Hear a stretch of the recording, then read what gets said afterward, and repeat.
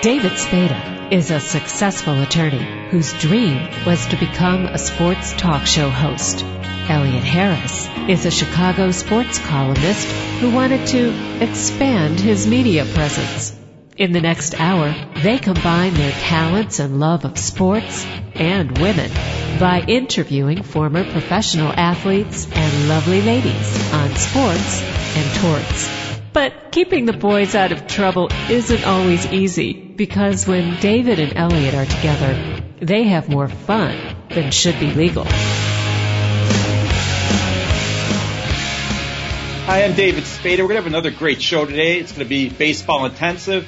Former Major League broadcaster Milo Hamilton, who used to call the Cubs back in the early 80s. Actually, he started with them in the early 60s, but I remember him in the early 80s with Jack Brickhouse. He also worked with Harry Carey. It's well known that him and Harry did not see eye to eye. And then he was with the Houston Astros for 20-some years.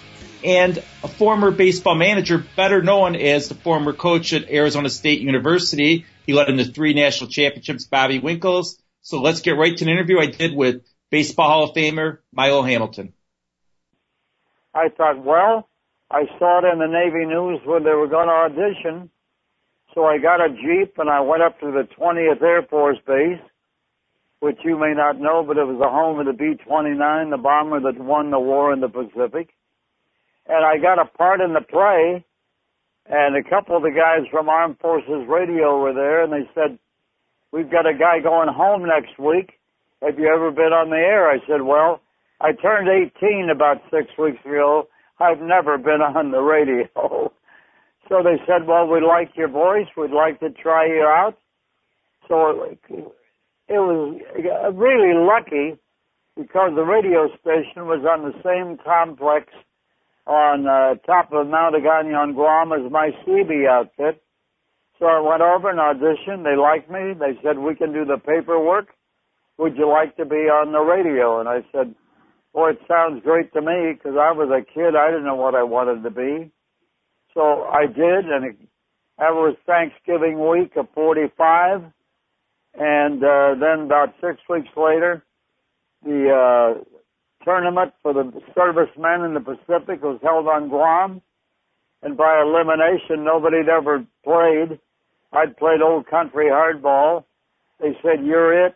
And I did the games for a week, and I said, "Hey, I'm going to go home and become a baseball announcer."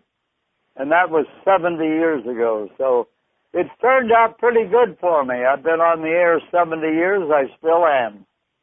So you went to University of Iowa. You were calling Iowa basketball and football, and then you were doing minor league baseball. How did the job with the Tri-City Blackhawks come about? Well, I had never done any baseball. Excuse me. Had a little frog I had to get rid of there. So I cut a tape. I made up a baseball game, and I took it up to Davenport, Iowa, and they liked it. And so I got the job, and as a result, that started me on the road.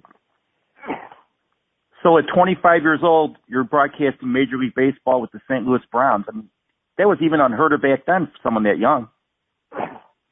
Well, to get to the big leagues when you're 25 is unbelievable, because most guys have to wait longer than that. I'm going to get rid of this frog one way or another. Go ahead. No problem. Yeah, I mean, anyone making the big leagues, whether a baseball player or especially an announcer, like you said, is unheard of here. I mean, and there were established announcers back then who were all begging for these jobs. Well, to get there when I was 25 and do games in St. Louis and Chicago, Atlanta, Pittsburgh, and Chicago again, then finishing up in Houston, I've been a lucky guy. So when the Browns moved to Baltimore, why did you not go with them? Well, they wanted their own people.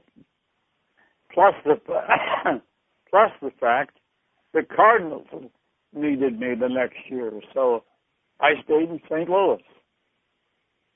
And you got to work with Harry Carey and Jack Buck. What was that like when you joined the Cardinals? Was you like the with third Jack wheel? Buck was great. If you know anything about my history, Kerry and I were not compatible in the same booth. No, it makes sense. I mean, Harry was all about Harry. I mean, he was promoting himself. The Cubs. I'm sure he was doing it with the Cardinals too, and the White Sox. Yeah, it happened that way. And when they didn't renew my contract for the Cubs at the end of '84, which I thought was the team that should have been in the World Series, Sandberg and Say and Boa and all those guys.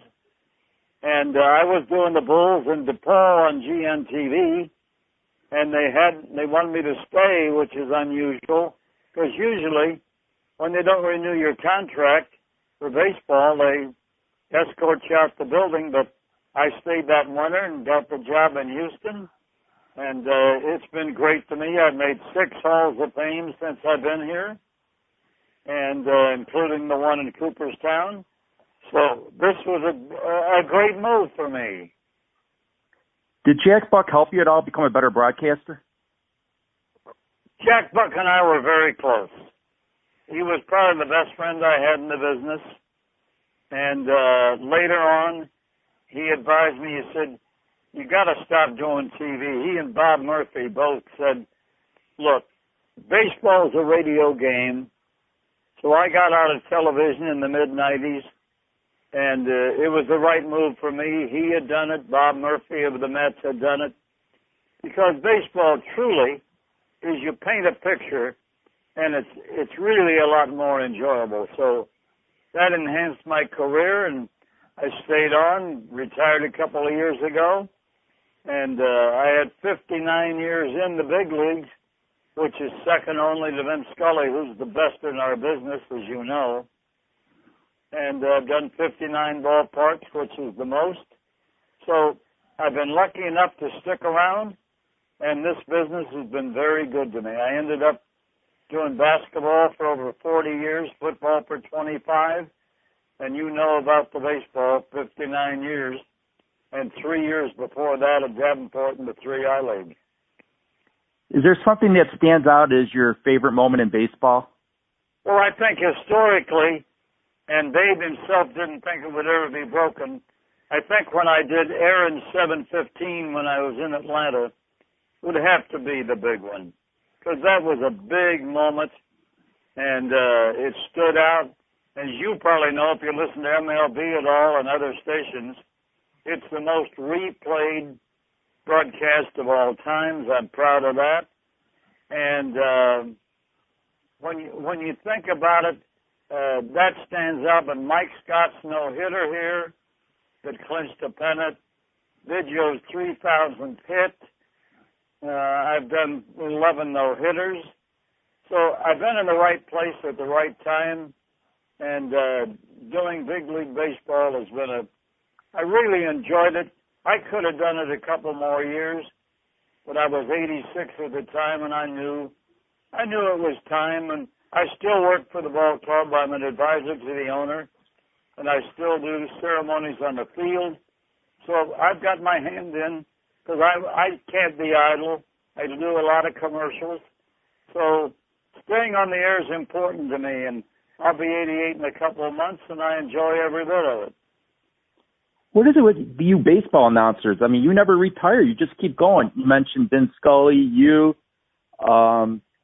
Jerry Coleman went till he passed away. Same thing with Harry Carey. Jack Buck and Bob Murphy. Exactly. And the guy from the Washington Senators, who I think is like 95, and he's still going. His name's leaving me right now. I talked to him a couple of years ago. Oh, Bob Wolf. Yeah, and then there's several good ones. I like Davey O'Brien a lot.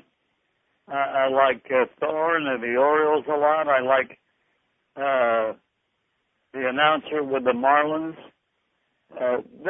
There's some good ones, but there are few and far between. And I'll tell you why that they stay on the radio is because the new guys think that television is where it is. I really believe radio is where it is for baseball. Why is that? Well, you get a chance to paint a picture, and if you're telling the story, you can complete it.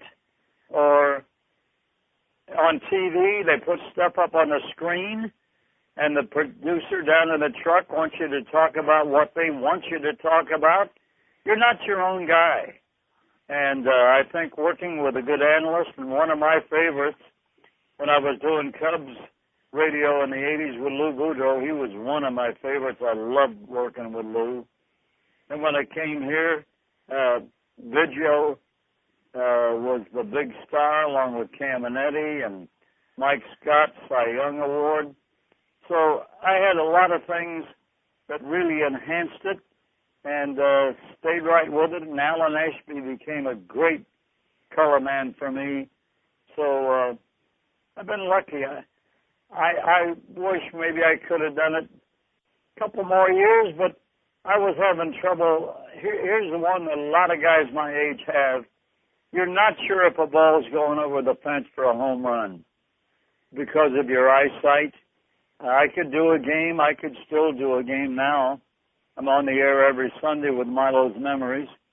But during the games, I wasn't going to embarrass myself, and I knew it was time. How did you feel when you found out you went in the Hall of Fame? Well, I thought it was going to be Bob Murphy. So when I got the call from Cooperstown from Bill Guilfoyle, it was a total surprise. Jack Brickhouse and Bob Elson, who you probably heard of, but maybe didn't get a chance to know him. He was in that. He's down there in Houston still, right, I believe. And I just felt that I wouldn't. They told me I was going to make it someday, and Jack Buck said, when you've done it a number of years, they'll consider you. So I was overcome by it, and going in there. My class was Tommy Seaver and Raleigh Fingers. So I really had a great crowd there. Biggest crowd we ever had. Before that, they've had bigger ones since for Cal Ripken. And I think they'll really have a crowd this year with the three pitchers plus Biggio. That'll be a great crowd. Are you going there for Biggio this year? I can't do it because they won't let me fly. Okay. I can't drive a car anymore. That's my biggest problem, biggest adjustment.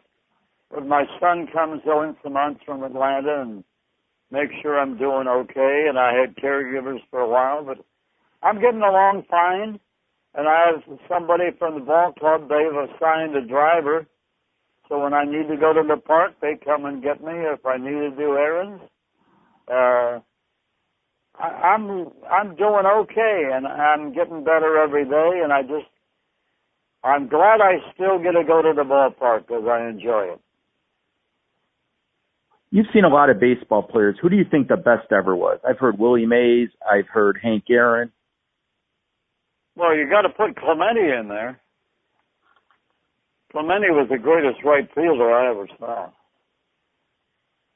I would say that Willie Mays was right up there. If Mantle had been healthy, he might have been it. But the injuries just kept piling up, and his lifestyle kept piling up. So I guess you'd have to say Mays. And maybe the most natural was Joe DiMaggio.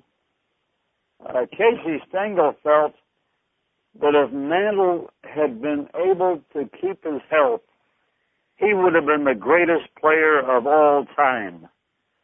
The way he could run and hit for power and a switch hitter. It's hard to argue with that, but we'll never know because he was hurt a lot. Darrell Evans mentioned Hank Aaron. He was on base when you called that legendary home run. He says Hank Aaron doesn't get the respect, or didn't get the respect he deserved back then because Willie was more flashy. Henry was just quiet and got the job done, but he could do it all.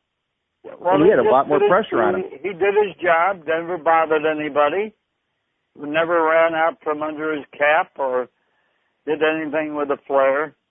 But home run hitter, you bet. He was great, drove in a lot of runs, was never hurt. I don't remember him ever being on the DL. I'm sure sometime he had to go on for a few days, but never any prolonged. And I think you got to include Musial in that group somewhere. The career he had, the batting titles he won, and the way he was never hurt. He just played every day. And Musial, when you go in the Hall of Fame, the bat company asks you to pick your favorite player, and because what he did for people and the way he signed autographs and the whole picture, Musial was my favorite.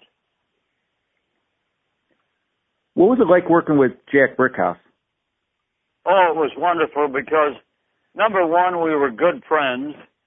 Number two, he picked me to succeed him at WGN, and that meant a lot to me. Have him come after me and say, I'm probably going to hang it up in a year, and I'd really like to have you be the guy that comes in and takes my place. And right along with it, I was doing the Bulls on TV and DePaul with Ray Meyer, and so it was a great opportunity, but it just wasn't in the cards to keep going because Kerry wanted the stage by himself, and that's okay if that's the way he wanted it. But coming to Houston and doing all the great things I've been able to do here, you never know what's going to be the next step. So I've been very fortunate, and I'm very happy. You mentioned you covered the Bulls in '84, so you saw Michael Jordan during his rookie year. Did you ever envision he was to become the player he did? I don't think anybody did. I think they thought he was good, but the way he developed and the way he worked on his game and came up with that great jump shot and the way he played every day and played hurt, he was an amazing. Now they talk about LeBron, and they think maybe he's us now. But for me, Jordan, the greatest player of all time. Jordan, I mean, there's people, like you said, I mean, who have the talent, but Jordan had the desire. I don't think LeBron's got the same desire Jordan has, because Jordan didn't want to lose. He took over games. LeBron tried to look for other people to help out. Jordan just knew what he needed to do. Well, and I think Jordan knew that it was his game, and he really knew how to work it and bring other guys into the picture. But when the game needed to be taken over and they needed somebody to handle it, Jordan was the man. Is there anyone on baseball who you think had a similar personality to Jordan, who kind of could take over games? Well, you got to remember I'm partial. I like Biggio a lot. 3,000 hits, played every day. He caught. He played second base, center field, then came back to second base. He was a team man. He played every out like it was the last one. So, but in another era, I go back to Musial. I mean, he was infectious. I mean, everybody loved him, the players and the fans. It was a different time, but right now, Biggio would be my guy. Towards the end of his career, like you mentioned, he played center field, and he had to run up that hill. Now I'm hearing they're taking that hill out of the new park. What do you think about that? Get it out of there. Whose idea was that? It'll be out next year, and it's really going to be nice the way they're going to fix it up. What was the reason for that hill? Does anyone know? Or you just thought it'd be cool? Well, Tal Smith was with the ball club then. And Tal Smith, his real name was Doubleday. I mean, he thought he invented the game, which he didn't. But he wanted it because it was a tribute to the terrorists in Cincinnati. Well, that didn't mean anything to us. And it didn't mean anything to our new park. And it'll be a better park, and the hippies are going to love it more with the hill gone in 2016. Did you have a favorite park to call a game at? Well, I think when you grew up in a little town in Iowa and you thought Chicago was the end of the world, I always loved coming to Wrigley. Of the new parks, I thought Baltimore started the new one by making it seem like an old ballpark with the measurements and not building it for a football team. Got to remember there was an era when all the baseball teams were cookie cutters, and they did it so the football team could play. Then it went the other way. That's why I like Minute Maid Park for the Astros better than I like the Dome. It is now a baseball field, and that's the way it ought to be. The park I keep hearing good things about is San Francisco, Pac-Bell. They said it's absolutely beautiful. San Francisco is a good park, and they've got the different measurements, and it's a beautiful scene looking out over the bay. So you're right, the new parks, there are a lot to choose from. Is there anything you change about your career? Well, it'd be easy to go back and say, when you were chosen to come to Chicago and replace Jack Bickhouse, that would have been a nice way, because they told me at the time, this is where you will stay and where you will finish. And I envisioned that. It didn't turn out that way, so if I could change it, I would have liked to stay there because I loved the town. I loved doing the Bulls. I loved doing DePaul. And, but you don't get to pick and choose in this business. So, being able to come to Houston and fill in there and become the voice here for all those years, still working, it turned out just right. Chuck Swirsky, who was the GM sports director for a while, now he does the Bulls game. He's been filling in for Ken Harrelson, doing TV for the White Sox. I know, I saw him here last week. He mentioned that he used to love, when he was a GM, sitting in his office because Jack Brickhouse would come in, you would come in, and everybody would just talk sports for hours upon end. Yeah, that was a great era. That was a great time. It's like you mentioned, Lou Boudreau, all those guys. Yeah, great people. Great people to be around, great people to work with. Darrell Evans mentioned that Henry Aaron went through so much during that 73-74 seasons when he was going after the record, being in separate hotels, the death threats. Did you see any of that when you were broadcasting, or were you sheltered from that? You mean you're talking about the mail? The mail, the phone calls, or any of that? We didn't know about it till afterwards. That's the way Henry wanted it, and that's the way the Ball Club wanted it. They had a detective following him and staying with him on the road, but as far as knowing how it was or how bad it was, we did not know about it until after the fact. How many World Series have you covered? 79, I was the voice of the Pirates when we upset the Orioles, and then 05 with the White Sox.